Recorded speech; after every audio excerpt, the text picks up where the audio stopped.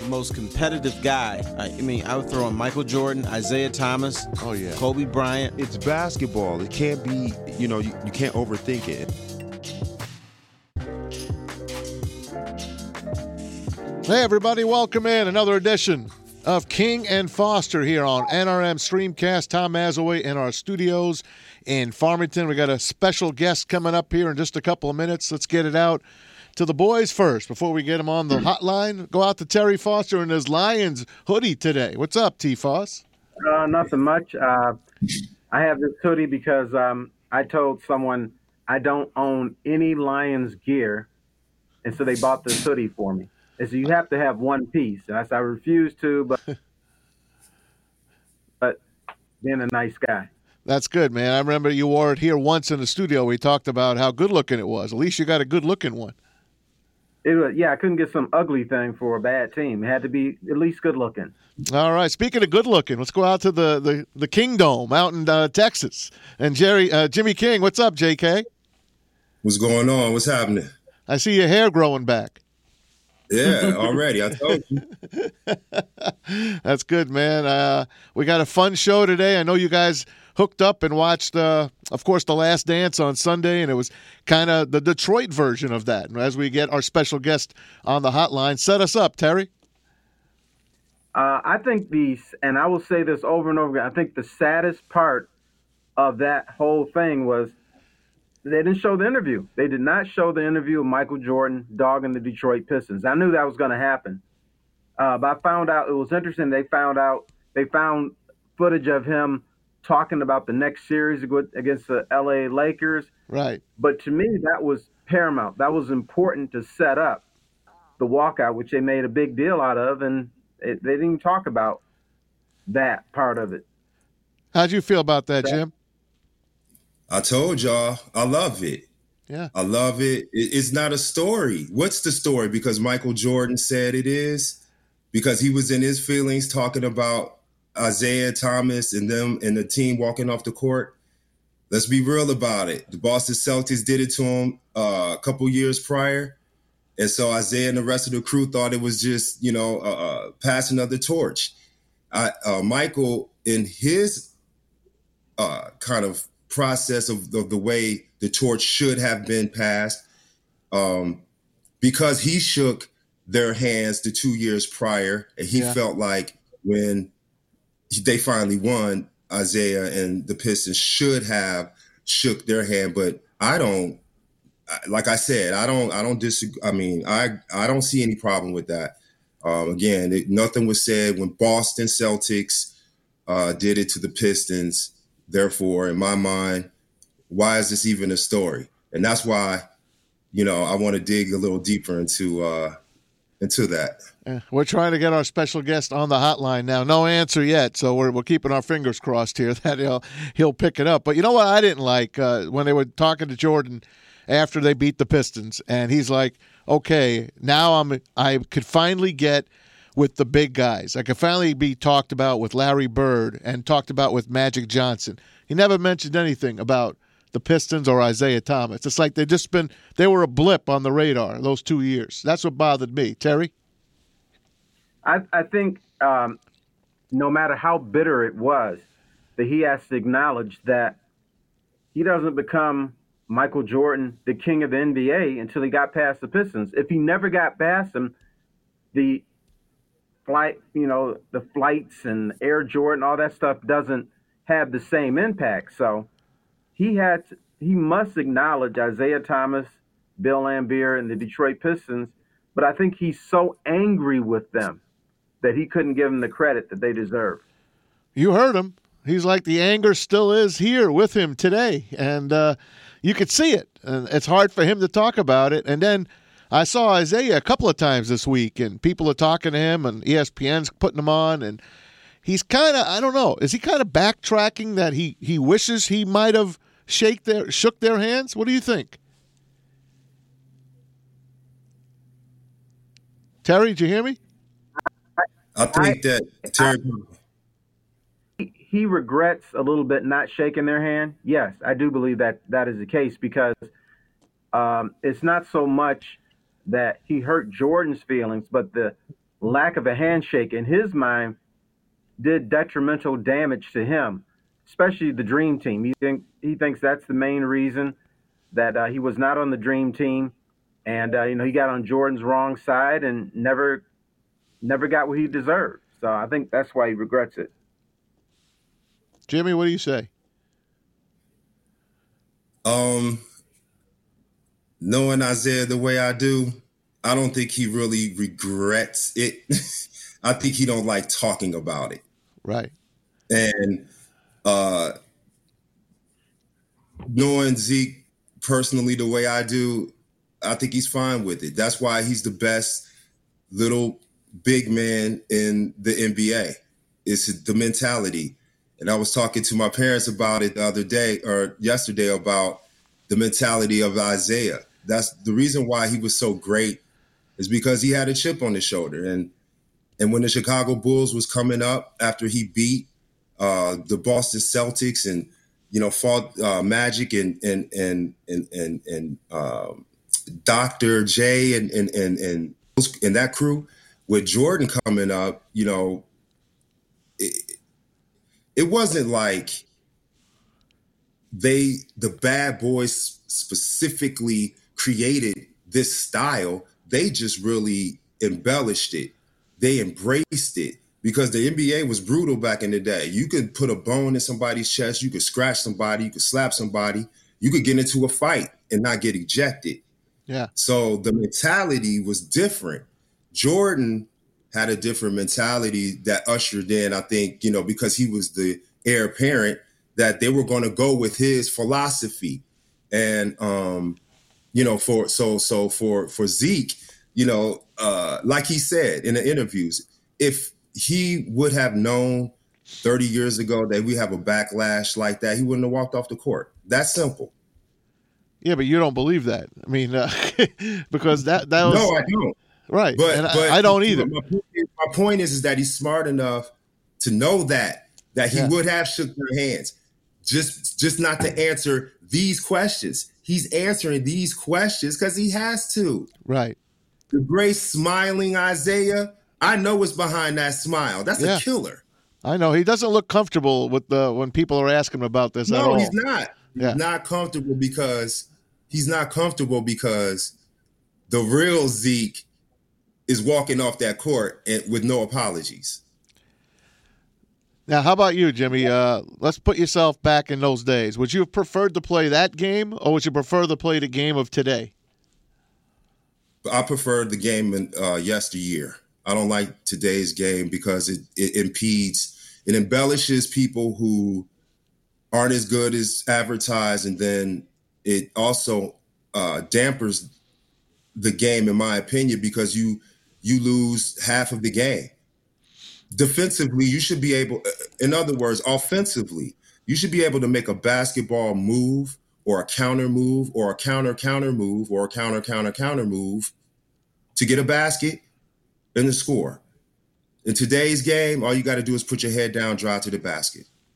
You'll get a foul. Yeah, that's no question about that. To me, that's not the game. Now, Terry, I want to ask you. I know you're trying to feverishly get a hold of our guest here, and so am I. I'm trying to make sure you have the right number, so I'm texting it to you again. Okay. Well, let's try it again. He's waiting. He's waiting? Why don't you just give him our number? Why don't you give him our hotline number to call? All right. Do you have that number? Me. Oh, I have it now. Okay. Right. Send him our number. In the meantime, now, Jimmy, what were you saying? I got a surprise for Zeke. You do? Yeah. Well, I'll wait till he get on. If we get him on, you could surprise him. Yeah. When he comes on. After our show, I've got Buddha on, James Buddha Edwards on with Clarence and I. Buddha. You got any good stories about Buddha, Terry or Jimmy? Buddha. Jimmy, you start. Yeah. I don't have any stories about the Buddha, but what I can say is Buddha is one of the nicest guys. Sure is. When I met him, he embraced me right away. Very charismatic, easy to talk to. So out of the bad boys, I'll say, not the nicest, but maybe the easiest to talk to. How about you, Terry?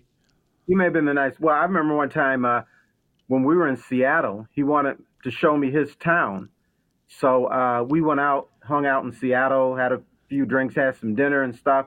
And later in the evening, he said a buddy of his wanted to join us. He wanted to hang out with us too. His buddy ended up being Kirby Puckett.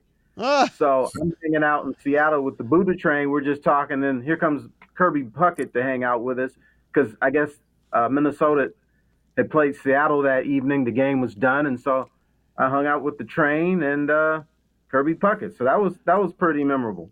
I love it. Hey, I wanted to, by the way, we're here, King and Foster here on NRM Streamcast. Tom Mazaway, Terry Foster, and Jimmy King out in Texas. How's things going out there? How's things going out in Plano? It's nice. It's nice. You can't beat the weather, and I'm eating good. That's my good. dad taking care of me. I can't complain. Did you pick up some new clothes? That's the question. Not yet. Look. What are you waiting on? I'm still wearing the same shirt. What's the matter with you? This one today. I wash every day. What's wrong with you? Go out and buy some new clothes. Hey, you remember back in the day when you had to wash your clothes and hang them out on the dry line? Yeah. That's what I'm doing. That's fine. Every day. Whatever, man. I know there's stores. I know there's stores where you live. You don't live in the sticks. Hey, I'm being socially conscious. I'm keeping my distance. I'm not walking to anybody's store. So I'm waiting on the package because I had to order some stuff online. And of course, it's taking a couple of weeks to get through customs. Yeah, no doubt about it. All right, back to the bad boys. Let's say after the Pistons lost finally and they got swept and they really were not in any of those games. Terry, talk about that series. What went wrong for the Pistons? Did they just run out of gas or the Bulls that much better? It was a combination of both. And let me tell you, Isaiah Thomas is trying to call. He says there's a busy signal. Really? So I don't know if you guys can fix something there. I just text you his number again. Hopefully it's the right one. So if you can call him, try to call him again. He says he is trying to call, and he's waiting by his phone. I tell you what went. There was a couple things that went wrong in that series. One, I do think the Pistons got old all of a sudden, but the Bulls were motivated, angry. Scottie Pippen was no longer playing like a punk; he was playing like a real man, and they just took over that series right from the get. And even though it seemed like they lost every game by 9 to 11 points, it was an ass kicking. Yeah, it was. And it's like every game pretty much went the same way. The Bulls dominated. They were never really in danger. You never thought they were in danger, even though they weren't that far ahead. And they just took over, and the Pistons couldn't do anything. It looked like the Pistons were hamstrung in that series. Couldn't get their offense going. When the Bulls really needed a basket, they got it. And not only did they get it, but they would get it easily. Wide open jump shot. And one team was a lot better than the other one. Oh, you know what? He just wrote me again. He said he gets a busy signal. Give him a different number. Give him the number I just gave you. Okay. All right. I'll do that. He's calling my cell now. You guys talk for a minute while I talk to Isaiah. I will try to do that. But James, I just want to say that, usually an NBA game, as you know, has an ebb and flow. That, this team is better for 3 minutes. This team might be better for 2 minutes, and then the game kind of progresses. But those games with the Pistons, there's no ebb and flow. There was just an ebb for the Pistons and the flow for the Bulls. That this is our series. We're going to take it, and there's just no doubt about it. Plus, I think they were angry. They were angry and tougher, and that they could use that against the Pistons at the time. I think that, if you look at what Isaiah said about them lifting weights, if lifting weights is the factor, because I remember during that time when, Jordan started weight training, then the rest of the team started weight training, and Pip started weight training. When they came back, they looked like totally different players. They looked like Arnold Schwarzenegger out there on the court. And when they played in that series, it was a difference. You could tell they were, like Jordan said in the doc, administering pain instead of, taking it. So yeah, it was just, a different era that I think Jordan and the rest of the team needed to surpass the Pistons, because nothing stays static. It's just like Boston. When Boston beat up the Pistons the year before the Pistons beat Boston, they had to go. They were on the verge to win, and then they lose in the last second, and then they had to come back and tweak some things, make a couple additions, and Adrian Dantley joins the team, and they make a run, and then they continue to evolve. So it's just a matter of like you said, ebb and flow, getting the right pieces together, and becoming tougher and pushing through that ceiling, because there's always a rite of passage in sports. Right. I think there's another significant part of that series. When Dennis Rodman shoved Scottie Pippen into like the third or fourth row, the old Scottie Pippen would have stayed down and not gotten up. This Scottie Pippen, stayed down for a little bit, but finally he shook himself off, got up, and said, okay, I'm ready to go. And that was significant because it showed that you can no longer punk this guy, that he was going to get up and he was going to fight again. But, before, once you dusted Scottie Pippen, he was done. And I thought mentally he was a weak link. And that's what the Bulls had to overcome. They had to overcome the mental toughness of the Detroit Pistons. Hey, fellas. And that was a big move right there. Yeah. We're it's a bad phone line on our end. It's unfortunate. We're going to try to get him on here before, but he's got NBA TV coming up at the bottom of the hour, so we're only going to have a couple minutes if we can get through here. But it's just bad luck. Bad luck. We could always reschedule. Tell Zeke you got NBA. If he's at the NBA TV station, we could use some of their telecommunications. Yeah, no doubt about it. We can't get three on at the same time. It's okay. We'll reschedule him if we don't get him on in the next couple of minutes. We'll reschedule him for Thursday as we do this show on the fly here. So I apologize to everybody. That's quite all right, young man. I take full responsibility. Oh, good. So, I'm glad. It doesn't matter anyway. I don't. I'm fucking drunk. Come on, Zeke. NBA TV. It's not Zeke's fault. 50th greatest player, bad boy. Come on, I know. Zeke. You know what? He sounded crystal clear on my cell phone. Too bad we couldn't do the whole show on my cell phone. You hold it up to the mic or something. Yeah, that's about it. I don't know if that'll work though. So where were you? Yeah. Go ahead. Continue. No, I know Jimmy said that Isaiah doesn't like talking about this. I think in a way he does. He wants the story of the Pistons to be told. And he wants it to be told through their eyes and not through the eyes of Michael Jordan or Karl Malone or anybody else. So I do think a part of him likes doing this, likes to, put their story in the forefront, because other people, when they tell the story, it's a lot different than the way that they perceive things. I think they should replay the Bad Boys 30 for 30. Let people watch that again, because that was a good 2-hour great story as told by, the Detroit side of things. You did see that, right? I did see it. You were in They're it. Probably at 3 a.m. or something like that. We were just a blip on the radar here in Detroit. It's unfortunate. That's the way the NBA wants to look at it. And it's to me, that's a sad thing that they took those 2 years and they kind of said, oh, well, and it could have been more than 2 years. Am I correct? It could have been 3 at least. Yeah. It could have been 4. The phantom foul with Bill Laimbeer still baffles me. All the man did was this, and then with Kareem, and Kareem went up, missed a skyhook, and they called the foul on Laimbeer. But from the Piston haters, they're like, well, yeah, they didn't call it then, but that foul was called because of all the other times that Laimbeer fouled him, and it wasn't called. Yeah, but it was a makeup. My thing is, you call it when it happens. If it doesn't happen, you don't call it. Simple as that. Jimmy, you remember though? You remember that? Yeah. We'll do it again Thursday. Mm-hmm. Jimmy, you remember that, or you haven't paid attention? You're just talking to your family.